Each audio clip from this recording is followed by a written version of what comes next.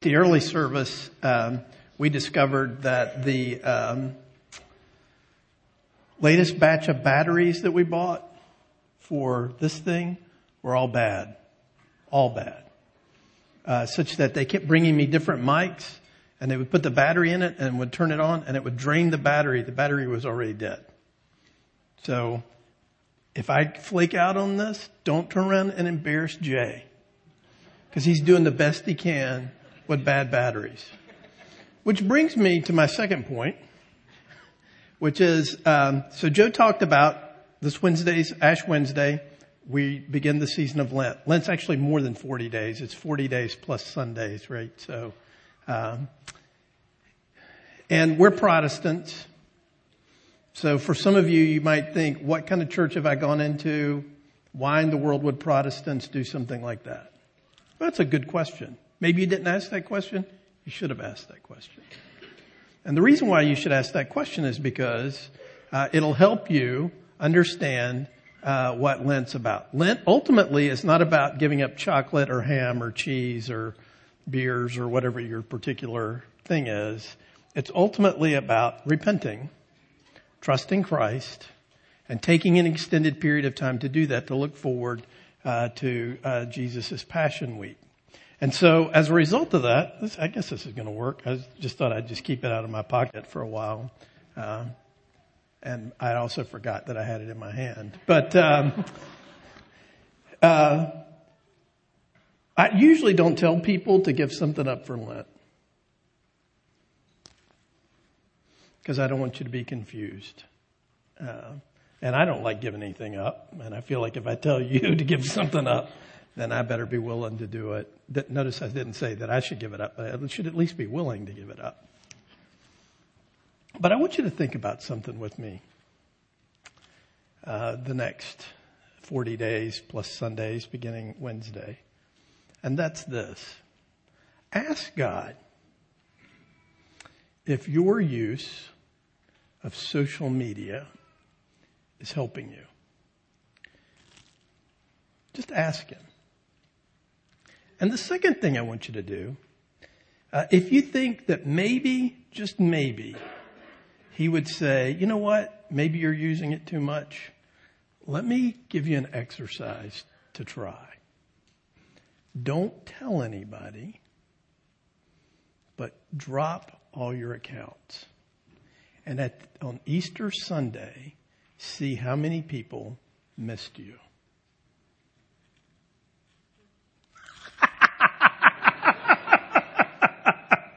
Now, probably you don't want to do that, because down deep inside you're thinking, what happens if nobody misses me? Well, that could be good, because they're getting enough of you face to face, which is what we ought to be shooting for in the first place. Just a thought.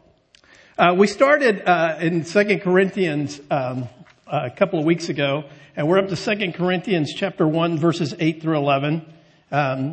The text is up behind me on the bulletins and or on the screens and printed in the bulletin. So 2 Corinthians 1, verses 8 through 11.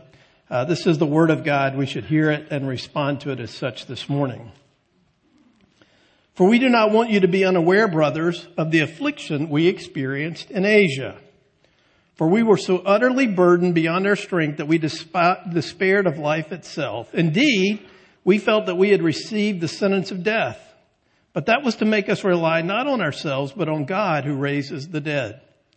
He delivered us from such a deadly peril, and He will deliver us. On Him we have set our hope, that He will deliver us again. You also must help us by prayer, so that many will give thanks on our behalf for the blessing granted us through the prayers of many. So I'm going to ask you to do something today that's really big, and it's so big you probably can't do it. And that is to think about the purpose of your life. Now, some of you are cynical, and the cynical among us think, well, the purpose of my life is to get by, just to get by. I got here this morning, I fulfilled my purpose, right? Or just to get through life as painlessly and without as much difficult as possible, or just to make it, right? Or to get to retirement, you know? Or maybe you're really a into our culture and you're thinking that, my purpose in life is to find my purpose, to find my passion. And once I find my passion, everything's going to be awesome. They made a movie about that. The Lego movie, right? Everything's awesome, right? So we think that that's what it's about. Well, listen, you're here today by the providence of God. This is a Presbyterian church. Like I said, it's a Protestant church. And we have the answer to that question. You've been wondering what your purpose is? Let me tell you. Your purpose is to glorify God and enjoy Him forever. Right? That's your purpose. That's every human being's purpose. Now, we have theological cousins called the Christian Reformed Church. They too have a catechism. And their first question begins this way. What's your only comfort in life and in death? And the answer to that is that I'm not my own, but belong body and soul to my faithful Savior, Jesus Christ. Now, some people see those two things and think, well, they're different from each other. No, they're not. Because both of them present to us the reality that a life worth living is a life not centered on self, but upon the God who made us, the God who redeemed us. And that actually real freedom, real joy is found in that. Now, I tell you this morning because to help you understand the really hard thing that's in this text. Because if you understand your purpose in life as ultimately about you, your success, your existence, your joy, your all of those things, and that's what we are about to pursue, then this text is going to be, frankly, you should dismiss it. Because it's too hard. And there's too much life in it for you to lay hold of. But where real life is found, where real life is for us, is understanding this purpose and seeing how it manifests itself in the darkest, hardest, frankly, most miserable place in my life.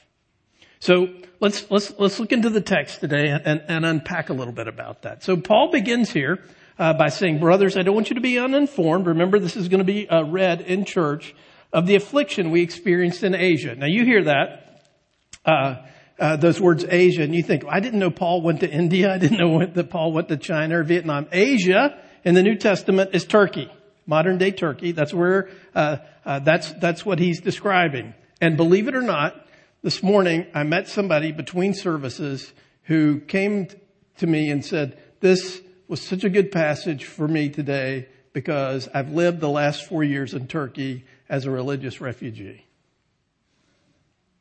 Because the country that I came from, I changed my religion and they were going to kill me because they know better.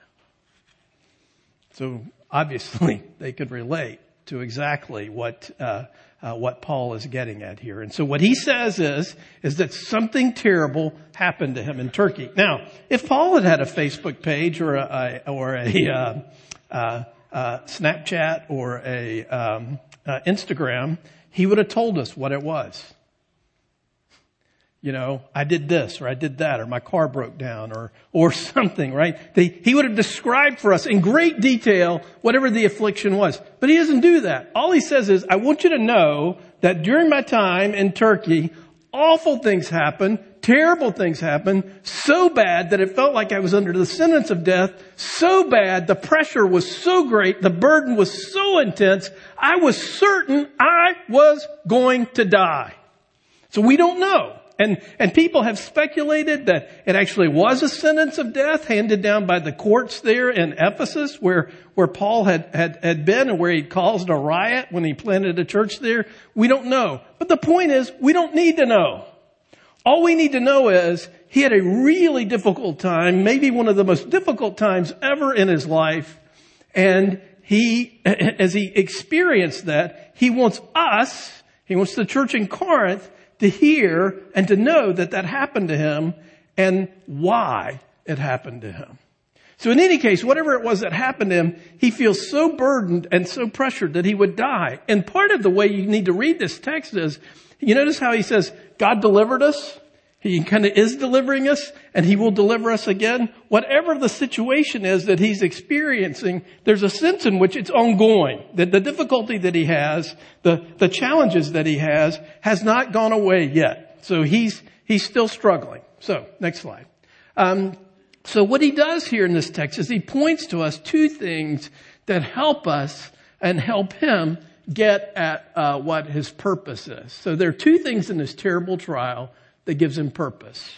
And the first one is this, said very explicitly in the text, is that God has brought this to him to bless him by removing his self-reliance and causing him to trust all the more, because he has no choice, in the one who raises the dead. Look at what he says. This is very interesting, right? He says, so we were so utterly burdened beyond our strength that we despaired of life itself. Indeed, we felt that we had received the sentence of death. But all of that was to make us rely not on ourselves, but on God who raises the dead. That's really hard. Really hard. Because what Paul's saying here is, God put me in a situation that felt like I was dying so that I would trust no one else. Only the one who raises the dead. We're very glib about these things, aren't we? And the way in which we talk about difficulty and pain and suffering. We sang earlier in the service the hymn, By Thy Mercy. This speaks too to us of deliverance.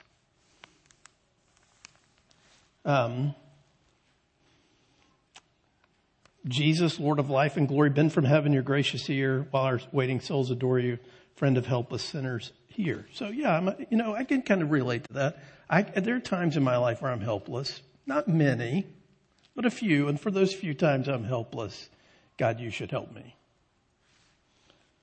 From the depth of nature's blindness, sometimes I don't see as clearly as I should. 1 out of 100.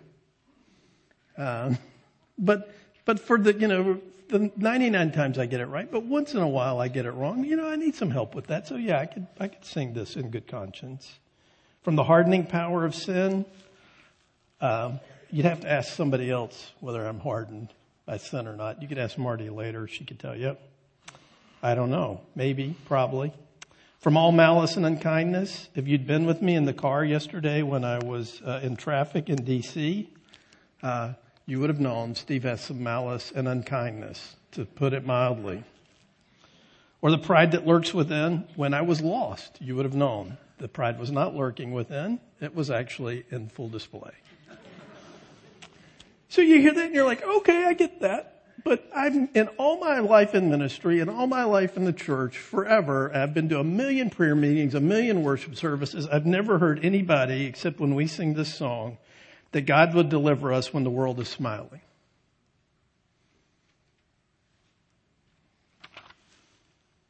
In the time of wealth and ease. Earthly joys our hearts beguiling in the day of health and peace.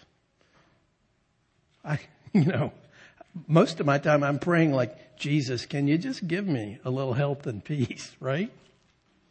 The problem is there's nothing wrong with health and peace. There's nothing wrong with those things. There is something wrong with us when they beguile us into a false trust, right? And so what Paul says to us is, in the mercy of God, in the goodness of God, in the grace of God, and in the power of God, he put him in a situation where he was pressed upon and burdened so that in the midst of that, he would know the power of God. He would know the reality of God. He would know and not trust anything else, but simply rely upon the power of God, on the deliverance of God, because this God raises the dead. Now, here's the thing that you have to see about this is, and admittedly, let me just say this is challenging. It's a pretty profound thing for us to see and to think and to address that, right? But there's a couple of things that you have to see too about this text that presses this even more, right? And to kind of correct our glib theology. You've heard it said that God won't ever give you anything too hard. You've heard it said that God won't give you anything you can't handle. Now, that language is not in this text. And so maybe some of you, because that's such a dear thing to you, you might quibble with this. But Paul says that he was so utterly burdened beyond his strength.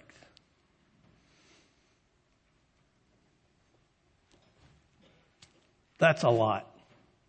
That's a heavy burden. Beyond your strength, beyond your ability to cope, beyond your ability to deal with, right? It is so profound, so difficult, so hard that he despaired of life itself, and he even despaired of his own strength in being able to deal with this. Why? So that he would not trust anything other than this God who raises the dead. Next slide. There's no other place to turn when you're in this kind of situation. Now that's what we tend to do, right? We tend to look at and try to find almost anything else that we can turn to. Now let me just say something about this. I was in a conference one time, the last time I went to this conference, back when I was a new church planter. It was a training conference for new church planters. And there was a guy speaking at the thing who was a successful church planter.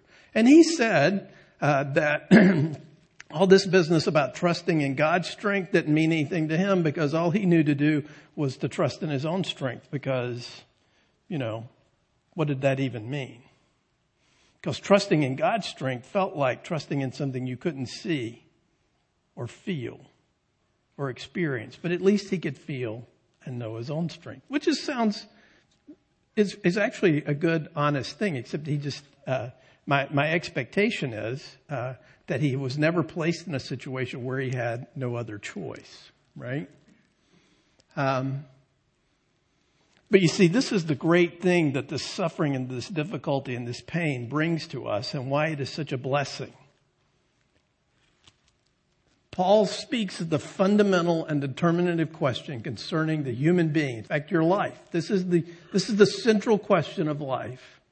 According to the scriptures, namely, whether you will live in trust in the divine word, the gospel of Jesus Christ, or in unbelief and idolatry. And that's the thing. I mean, if I were to ask you today, are you living today in unbelief and idolatry? All of you would say, absolutely not.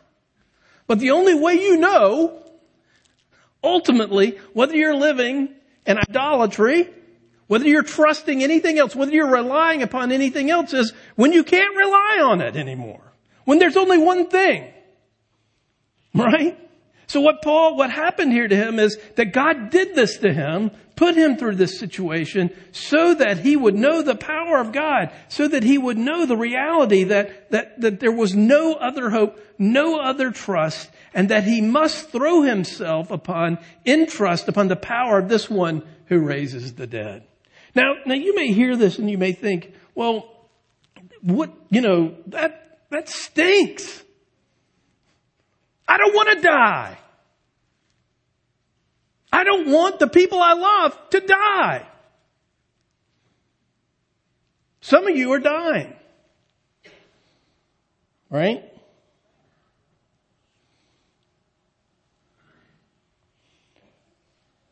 Well, the Old Testament is full of these kind of laments. Right? Psalm 6:5 says, the Bible says, for in death there is no remembrance of you. We're saying, like, God, what good is it of me if I die? You need to deliver me. In Sheol, the place of the death, who will give you praise? Next slide, please, Megan. What profit is there in my death? If I go down to the pit, will the dust praise you? Will it tell of your faithfulness? Psalm 88, do you work wonders for the dead? Do the departed rise up to praise you? Is your steadfast love declared in the grave, or your faithfulness in Abaddon? Are your wonders known in the darkness or your righteousness in the land of forgetfulness? You see, that's That there's nothing wrong with asking that question. We should ask that question. We should lament the fact that we live in a world where pressure comes upon us, where life ebbs away, and where it is, that's just the reality of the situation that we we see and that we experience. But what the New Testament says to us and what Paul says to us in this text is, listen, when these things come your way, when this happens, we have the declaration, we have the reality of the empty tomb, we have the fact that this God raises the dead. And He does it in all sorts of ways. Now, one of the things that you have to see about this, and what Paul is alluding to in this text, is that there are lots of little ways, smaller ways, daily ways, weekly ways, monthly ways that God delivers us. And that those things are for us as pointers to the big deliverance that we have in the resurrection of Christ. Look at this. Look at this. Romans 4 illustrates this. For the promise to Abraham and his offspring, that he would be heir of the world, did not come through the law, but through the righteousness of faith. For if it is the adherents of the law who are to be the heirs, faith is null and the promise is void. For the law brings wrath, but where there's no law, there's no transgression. That's why it depends on faith, in order that the promise may rest on grace. So do you see all this about trusting, grace, all that? Be guaranteed to all his offspring, not only to the adherent of the law, but also to the one who shares the faith of Abraham, who's the father of us all. As it is written, I have made you the father of many nations. God said, I've made you the father of many nations when he was childless. In the presence of the God in whom he believed, who gives life to the dead and calls into existence the things that do not exist. In hope, he believed against hope, that he should become the father of many nations. As he had been told, so shall your offspring be. He did not weaken in faith when he considered his own body, which is something you ought to all do occasionally, is consider your own body, in the sense, especially if you reach 100. He considered his own body, which was as good as dead, since he was about 100 years old. Or when he considered the barrenness of Sarah's womb, who, I might add, was about 90 years old. No unbelief made him waver concerning the promise of God, but he grew strong in his faith as he gave glory to God, fully convinced that God was able to do what he had promised. That's why his faith was counted to him as righteousness. But the words it was counted to him were not written for his sake alone, but for ours also. It will be counted to us who believe in him who raised from the dead Jesus our Lord, who was delivered up for our trespasses and raised for our justification. Do you see what's going on here? This is the way you have to think about this. We've grown too comfortable and too immune to the power of the resurrection. You cannot underestimate the profound impact it had on that generation of people who knew that Jesus was dead and then who saw him alive. That changed everything for them. That reoriented everything for them. That changed everything, literally everything for them. So that as Paul looks at his life, as he experiences terrible pain and suffering, as he despairs of life itself, he knows and he hopes in this one who will deliver him. And his hope and his prayer is that this God would deliver him from this earthly temporary difficulty, because he knew that this God raised the dead.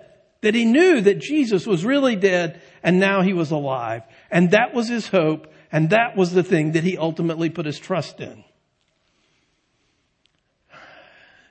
So one of the things that you have to see about that is that's these little deliverances that you experience when you get a little better, when you've been sick or something like that happens your way. These are pointers to us of the ultimate truth that Jesus Christ, by virtue of his life, death, and resurrection, has delivered you from the ultimate penalty, the ultimate pressure, the ultimate burden of death.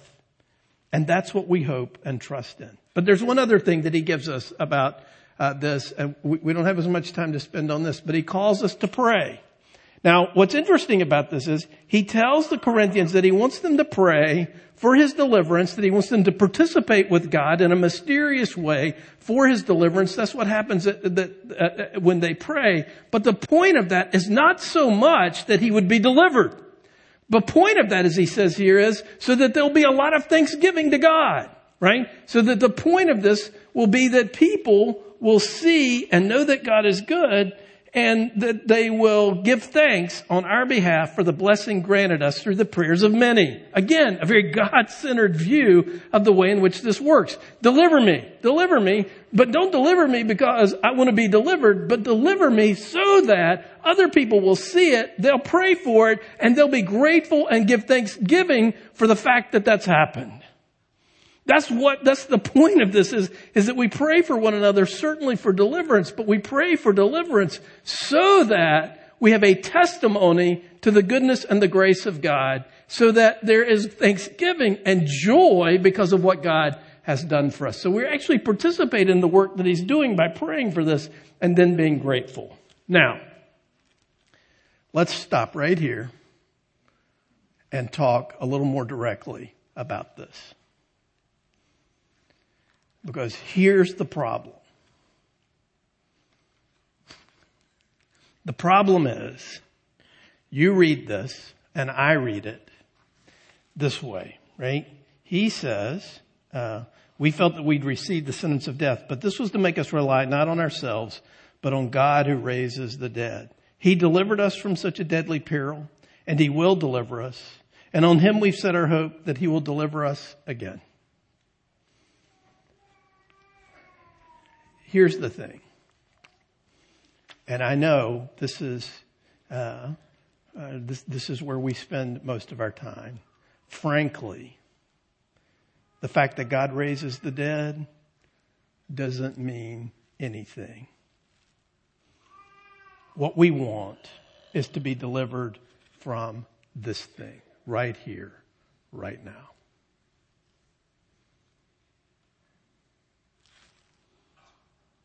Let's be clear about that. Right?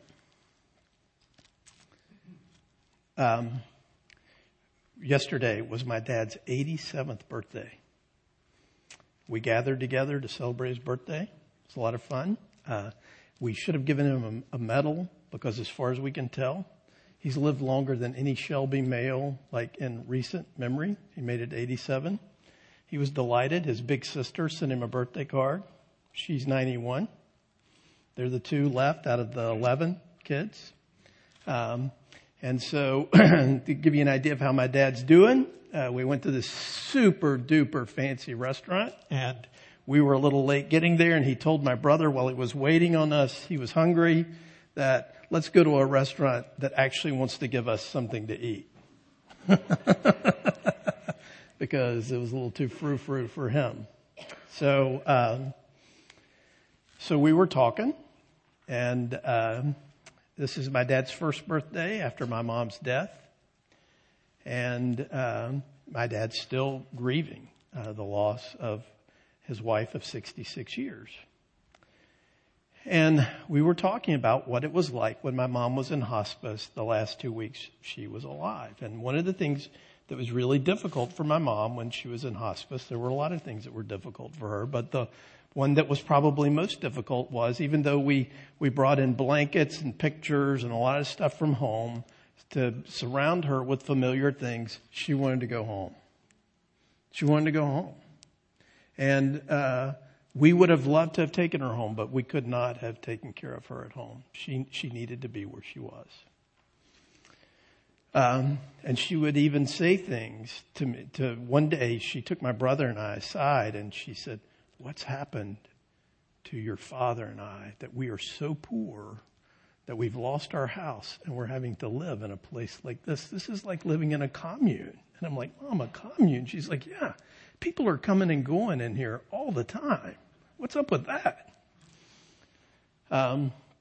I'm like, "Mom, this is a good place for you." And so she would say things to my dad like, "If you take me home, I'll cook for you. I'll make you some biscuits," right? And then sometimes she would just say, Milton, get me out of here. I've had enough.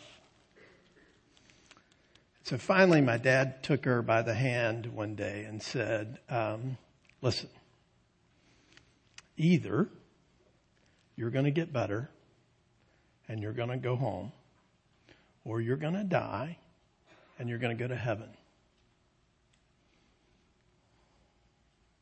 Now, I would submit to you that God will deliver us, is delivering us, and will deliver us again.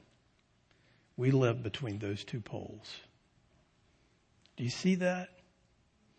Either you'll get better and you'll go home, or you'll die and be with Jesus forever. Both of those are deliverance. Both of those are our hope and our trust. And both of those are the only things that are certain. There isn't anything or anyone else.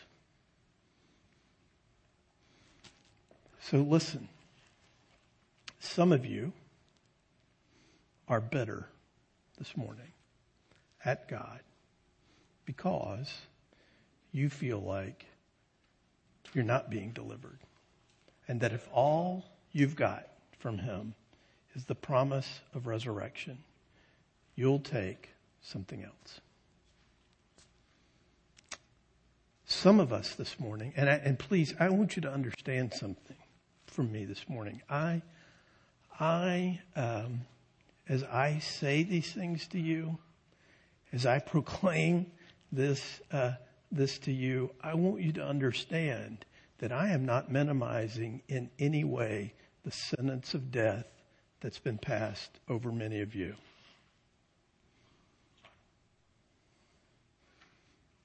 But I hold out to you the hope, the promise, and the reality of this Jesus who has delivered you, is delivering you, and will deliver you again.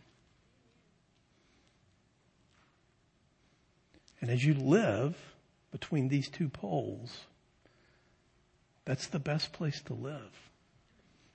In seeing and understanding that is what Jesus Christ lived, died, and rose again to give us. Secondly, we have the opportunity to participate with one another in this as we pray with and for one another for the deliverance of our friends and family and the people that we love, in the hope and looking forward to the reality, the joy of thanksgiving to the God who delivers. You know what it feels like when you look back or you see something and you think, God delivered me from that. Just imagine the joy of the deliverance you will see and experience when you fully understand what you have been delivered from in Jesus Christ. We need to quiet ourselves. We need to ask this God to remove our cynicism, our bitterness, and our self-righteousness. And as we do that, to ask him to help us rely on him because he raises the dead. And look to him to be our deliverer. Let's pray. Lord, we come to you today confessing our coldness, our dissatisfaction with your ways, and often our dissatisfaction with your deliverance. We pray today that as those of us who are under pressure, even feeling the sentence of death, that we have come past the limit and the end of our strength, that you would give us hope by the truth that you are a deliverer, and that you will ultimately deliver us from the sting and the power of death. And so help us today with that. Lord, you know, because you walked this earth, the difficulty and the pain and the challenges that we experience. And so I pray that by your Spirit you would press the gospel upon us, that we would see and trust and hope in this one who raises the dead and who was raised from the dead. We ask this in the name of the Father, Son, and Holy Spirit. Amen.